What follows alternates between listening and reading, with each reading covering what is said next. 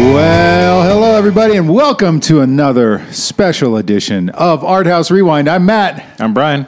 And I'm Nicole. That's right, everybody. You just heard our development director's voice, Nicole Schreiner. It's rare that she's on the mic, so she must have some hot things to say to just spit in those beats. Right, Nicole? Yes. Thank Matt you for is ensuring that Nicole never comes back. No, I'm trying my best. All right. Hey, no, I'm trying my best to get her to come back. We're making it a big deal. That's what's happening. All right. So to get this thing started, as we always say, we are here to talk about all things film, art, and culture in Billings, Montana, particularly as it pertains to the Art House, Cinema and Pub, and the Babcock Theater. How we doing, everybody? Everybody good? Great. All good. Good. We had a good weekend of good films. We're going to talk specifically about two of those films that we opened. But before we do that, Brian, what three things does everybody in the world need to know about that's coming up here? Well, a huge one this weekend that everyone needs to know about is this is our annual Charlie Brown weekend at the Babcock. So we have 3 days, 5 performances by Parker Brown and Eric Olson and Zach Paris as they perform some live jazz over the classic Charlie Brown Christmas films. So you will definitely want to come and check that one out. It is always a great time, and those guys are amazing. Like one of our favorite things of the year. Yeah. It's pretty crazy. So it continues to grow and grow and grow. And there's still tickets available, right, Brian? Yeah, every night still has a few available. I mean, a few, maybe 70 or so. Okay. So plenty available that if you're listening to this, you should have time to do that. Maybe by walk-up time, not so much. Yeah. But I mean, I'm sure 1 or 2 performances might sell out before the weekend. Sure. So get those tickets. It's one of those things, if you miss it, you don't know what you're missing because it's just so magical and great. What's the other 2 things, Brian? The other things are I've got 2 new films coming to Art House. I have The Boy and the Heron. That is the new Hayao Miyazaki film, who did films like Spirited Away and Howl's Moving Castle and My Neighbor Totoro. Beloved Japanese anime filmmaker. And this is supposedly his last film. Now, he said that the last 2 films as well, but I am actually willing to believe, given his age and kind of the big deal that Studio Ghibli gave around this, that this might very well be his last film, and it's a very personal story, so it is one that you will want to check out. We will have both subbed and dubbed versions of that playing at Art House, so come check it out on the big screen as it should be seen. It should be great. Yeah, and it's getting pretty good reviews too, right? Yeah. I'm excited to check that out. Yep. So, and then lastly, also opening at Art House, we have Eileen. This has Anne Hathaway and Thomasin McKenzie, who was the young girl from Jojo Rabbit.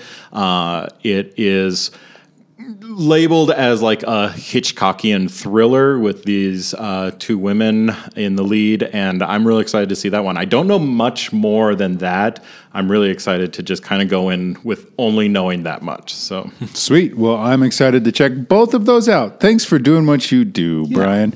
All right, so here we go. We're going to jump into it. Today we're going to talk about the 2 films we opened this past Friday, and they were... this past Friday, we opened Priscilla by Sofia Coppola and Dream Scenario. Yep. So we're going to, Nicole is here to talk specifically. Well, you saw both of them, didn't you, Nicole? I did. Film expert Nicole Schreiner is here to tell us everything about film that we didn't know before we started this conversation. Let's start out with Dream Scenario, because I saw that one. I did not see Priscilla. So let's jump into that. Brian, give us the quick kind of snippet about who made this film. What do we need to know about it going into the conversation?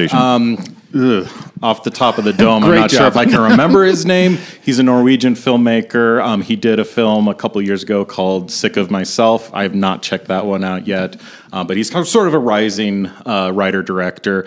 Christopher Bergoli or something like that. And this is something that he felt passionate about. And it's this story of Nicolas Cage as this seemingly ordinary man that miraculously is being seen in random people's dreams all across the globe. And it just becomes this big phenomenon, and he becomes an instant celebrity because of that. Yeah. So I'll start. I loved this film. And I remember I got out of this movie and I thought, this is the kind of movie that I love. This is, for me, like, in some ways, peak art house from the standpoint of I don't necessarily know what I'm watching. I don't know where it's headed. I don't know why it's headed where it's headed. You just don't know what to expect. But all along the way, all of these little surprises and twists and turns the story takes, it went deeper and deeper and deeper for me, and I really, really loved it. I also love just old man Nick Cage.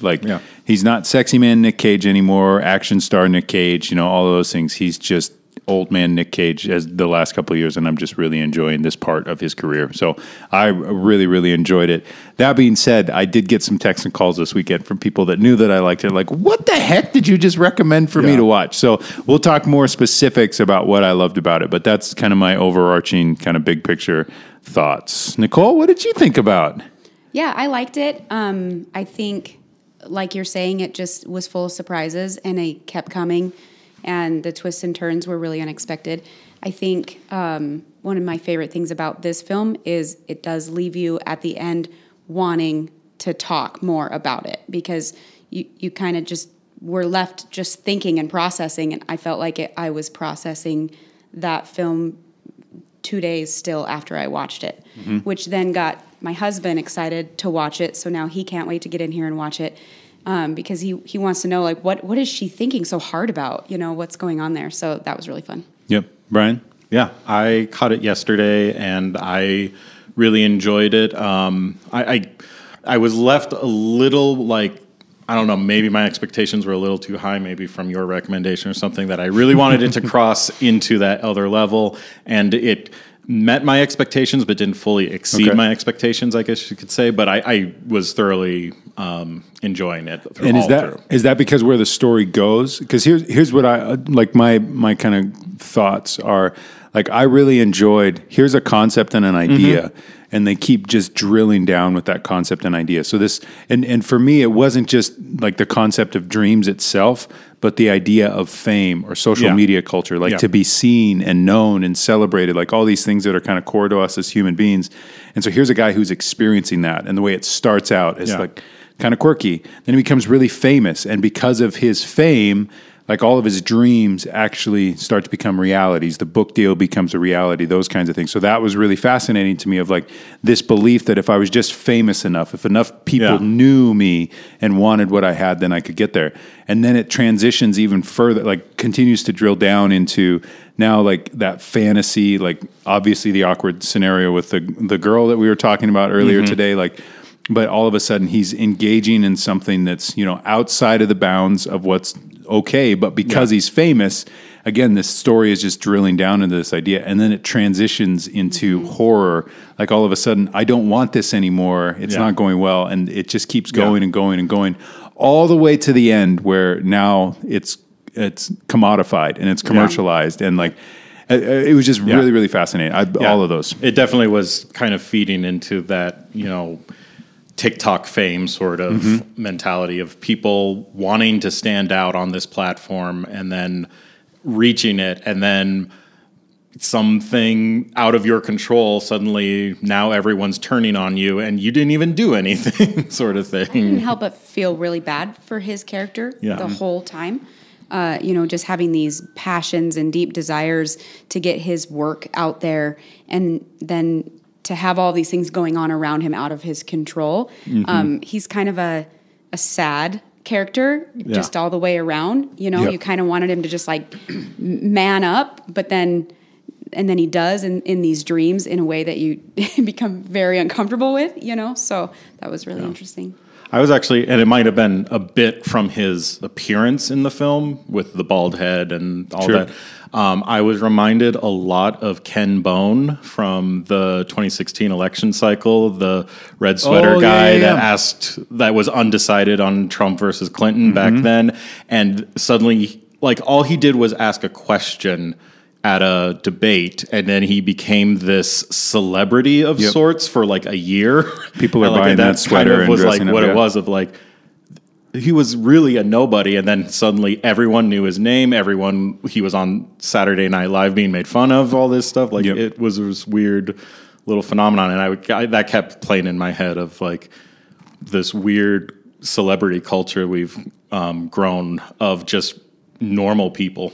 Yeah, normal people. Just because I know you or I've seen you before, all of a sudden you're famous. And should those people be famous? Should those people have influence? And then again, like the being able to turn on you because maybe you were rude to a waiter one time, and then all of a sudden that is unleashed on the public, and it turns into this evil. Now you're evil, even though it was not really. And no matter what you say or do. Yeah, trying to fix, the apology video he tries doing, which is, we've seen so many YouTube stars have that same moment of, you tried to be sincere, try to apologize, and then everyone's like, that wasn't sincere enough. Yeah. I think for me, it's that idea of, the thing they're drilling down on is potentially the thing that we all want, and I know not everybody wants to be famous, but to be seen or celebrated, and you're just going about your day and have your dreams, become open to you, whatever. Like maybe the thing that we think we want is not the thing we actually should want, because to play that out, like this movie just plays it fully out. You get to the end and you're like, I feel sorry for you, like you were saying, Nicole. Yeah. So just want to disappear. Yeah, exactly. And he's trying that, but yet he's still at the end of the movie still engaged. It was weird. I want to watch it again because I think there's probably things. Stuff. Yeah. And you get to watch it with your husband, maybe. I think so. That'll be a good night. All right, let's move on to Priscilla. Now, I haven't seen this one yet, so I know that I'm in for a spoiler conversation, and that's fine. But let's start with you, Brian. Brian, what did you think about Priscilla? Actually, give us the quick rundown on Priscilla. Yeah, so Priscilla is the story of Priscilla Presley, who met and was married to Elvis Presley at a very young age, and sort of this biopic about their relationship from when they met all the way until their divorce in the early 70s. And really told from her point of view. In fact, I felt like there's several times that Elvis kind of exits the picture for good chunks, and really just focusing in on her. It's from Sofia Coppola, who did films like Lost in Translation and Virgin Suicides, and it kind of captures a lot of that as well, of sort of that dream pop sort of aesthetic that she's kind of built her career on. So. Sure. Yeah, I've been interested in this film because of Sofia Coppola more than probably the subject matter. Nicole, you were kind of more of the subject matter than the filmmaker, potentially? Yeah. So now, Brian, let's go to you. What did you think about the film? I really enjoyed it. I thought it was really well crafted and focusing in on this woman who is kind of infatuated with this man.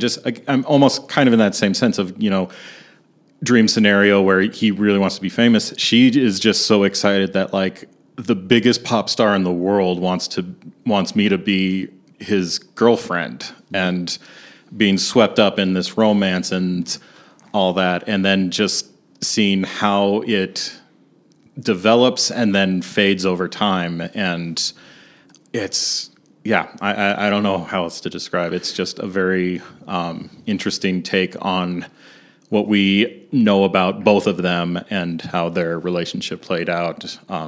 This, the dream slowly starting to die. So is it pretty historically accurate, or is it more artistically I don't know the history that well. I would assume so. It doesn't. The one thing that got a little confusing was, it's not like a hard, like, biography film where it's like, in this day, this thing happens. It's like, no, from them meeting until their thing, like, you just kind of go with the flow. There's no like 1971 or something like that. Sure. It's just, kind of plays out as a, just almost day a love day story sort of thing. You don't really know exactly where things happen. You see her hairdo change a little bit. You see, he's in the jumpsuit, so this has got to be like later 60s sort of thing. But yeah. Nicole, your thoughts? Yeah, so I really, really enjoyed this film. I brought my daughter, who is also 15, the age of Priscilla, when she met Elvis, which was really fun for me. I had to do my research. Brian watched it before me and gave me some information. I try hard to introduce my kids to all sorts of film and art, but we, have to make choices around that. And it's an R-rated film, so it is rated R. There's a little bit of caution there. Yeah, but I felt really, it was really classily done. Yeah. I felt really good about what she ended up seeing on the screen. And so, we fall a little more on the conservative side of things, and I thought that they did a really good job. Emma actually did a little more research about this film beforehand than I did and than I expected, and shared a little bit of knowledge of how much Priscilla Presley herself was involved in the making of the film and the accuracy of the things that were on the screen. So that was really fun going into it, kind of having that understanding of like, chances are a lot of this was way more accurate, than any of us knew. Emma had watched the Elvis film that came out earlier this year and was comparing the whole time, which is really fun. But I think my favorite part about the film was watching the character development in Priscilla and just watching her go from this starstruck girl, and even her parents being starstruck, and what they allowed to happen to this young girl, and then watching Priscilla develop throughout the years, which weren't very many years, but to watch her then kind of things started clicking, and she kind of figured out how she was going to fulfill this role and still be herself and not lose herself in his identity. And like Brian said, Elvis kind of exits the scene a few times, and it really is told from this point of view of Priscilla, who really just didn't know a lot about what was going on in her husband's life because she really wasn't allowed to. Yeah. So if I'm not mistaken, I don't think there's a single Elvis song in the movie.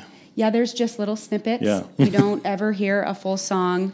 It does kind of do the Sofia Coppola thing of there's some music outside of time where songs that were released later than the period they're in are appearing. But yeah, and it's very interesting. She really clearly loved him, and she wanted to love him, regardless.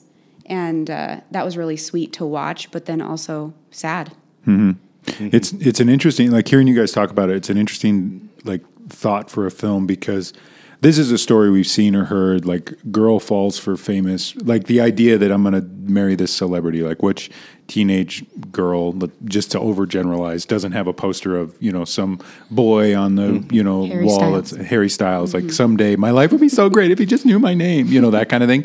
And this really is the OG, like origination of that story. Yes. And so there's something fascinating about it. Like, because there's no judgment of like, what was she thinking? How she should know better. Like, no, there's nothing in history at this point really that should say you should know better than this. Like this was really that first step. So it's a fascinating story and idea for a film for sure. And Sofia Coppola, she knows what she's doing, huh? Especially paired with the Austin Butler Elvis movie. There is this sort of other takeaway you can take from that of, not that it excuses his behavior all the time, but there's this thing of he obviously didn't have much control over his life, being a star and having all these obligations to record companies and things like that. And it then plays out because Priscilla doesn't show up very much in that movie. Correct. Yeah. But in this one, you can almost see that he is felt so under other people's thumbs outside of home that when he comes home, he's more controlling of her because it's like one area where he can be. And because she truly loved him, she allowed so much of that to take place. And was just so young and naive. Yeah, but also I appreciate about this character that while she was young and naive and starstruck a little bit, but also in love, she was not dumb. She wasn't this ditzy little girl. She fell in love, and it didn't maybe go the way that she hoped all the time, so.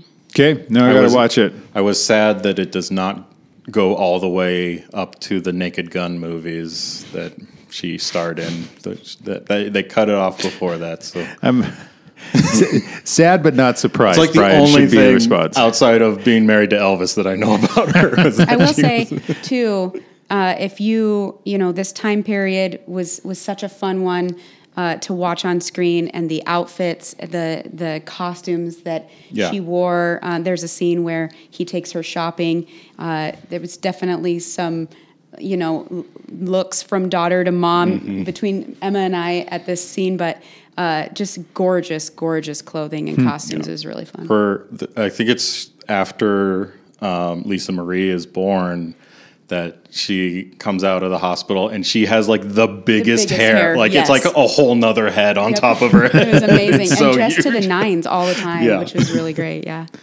Well, I'll have to check it out. So it's only here till Thursday. If you're Thursday. listening to this Yep. when it's released, Gotta and get then it. it's gone. So make sure to come check it out.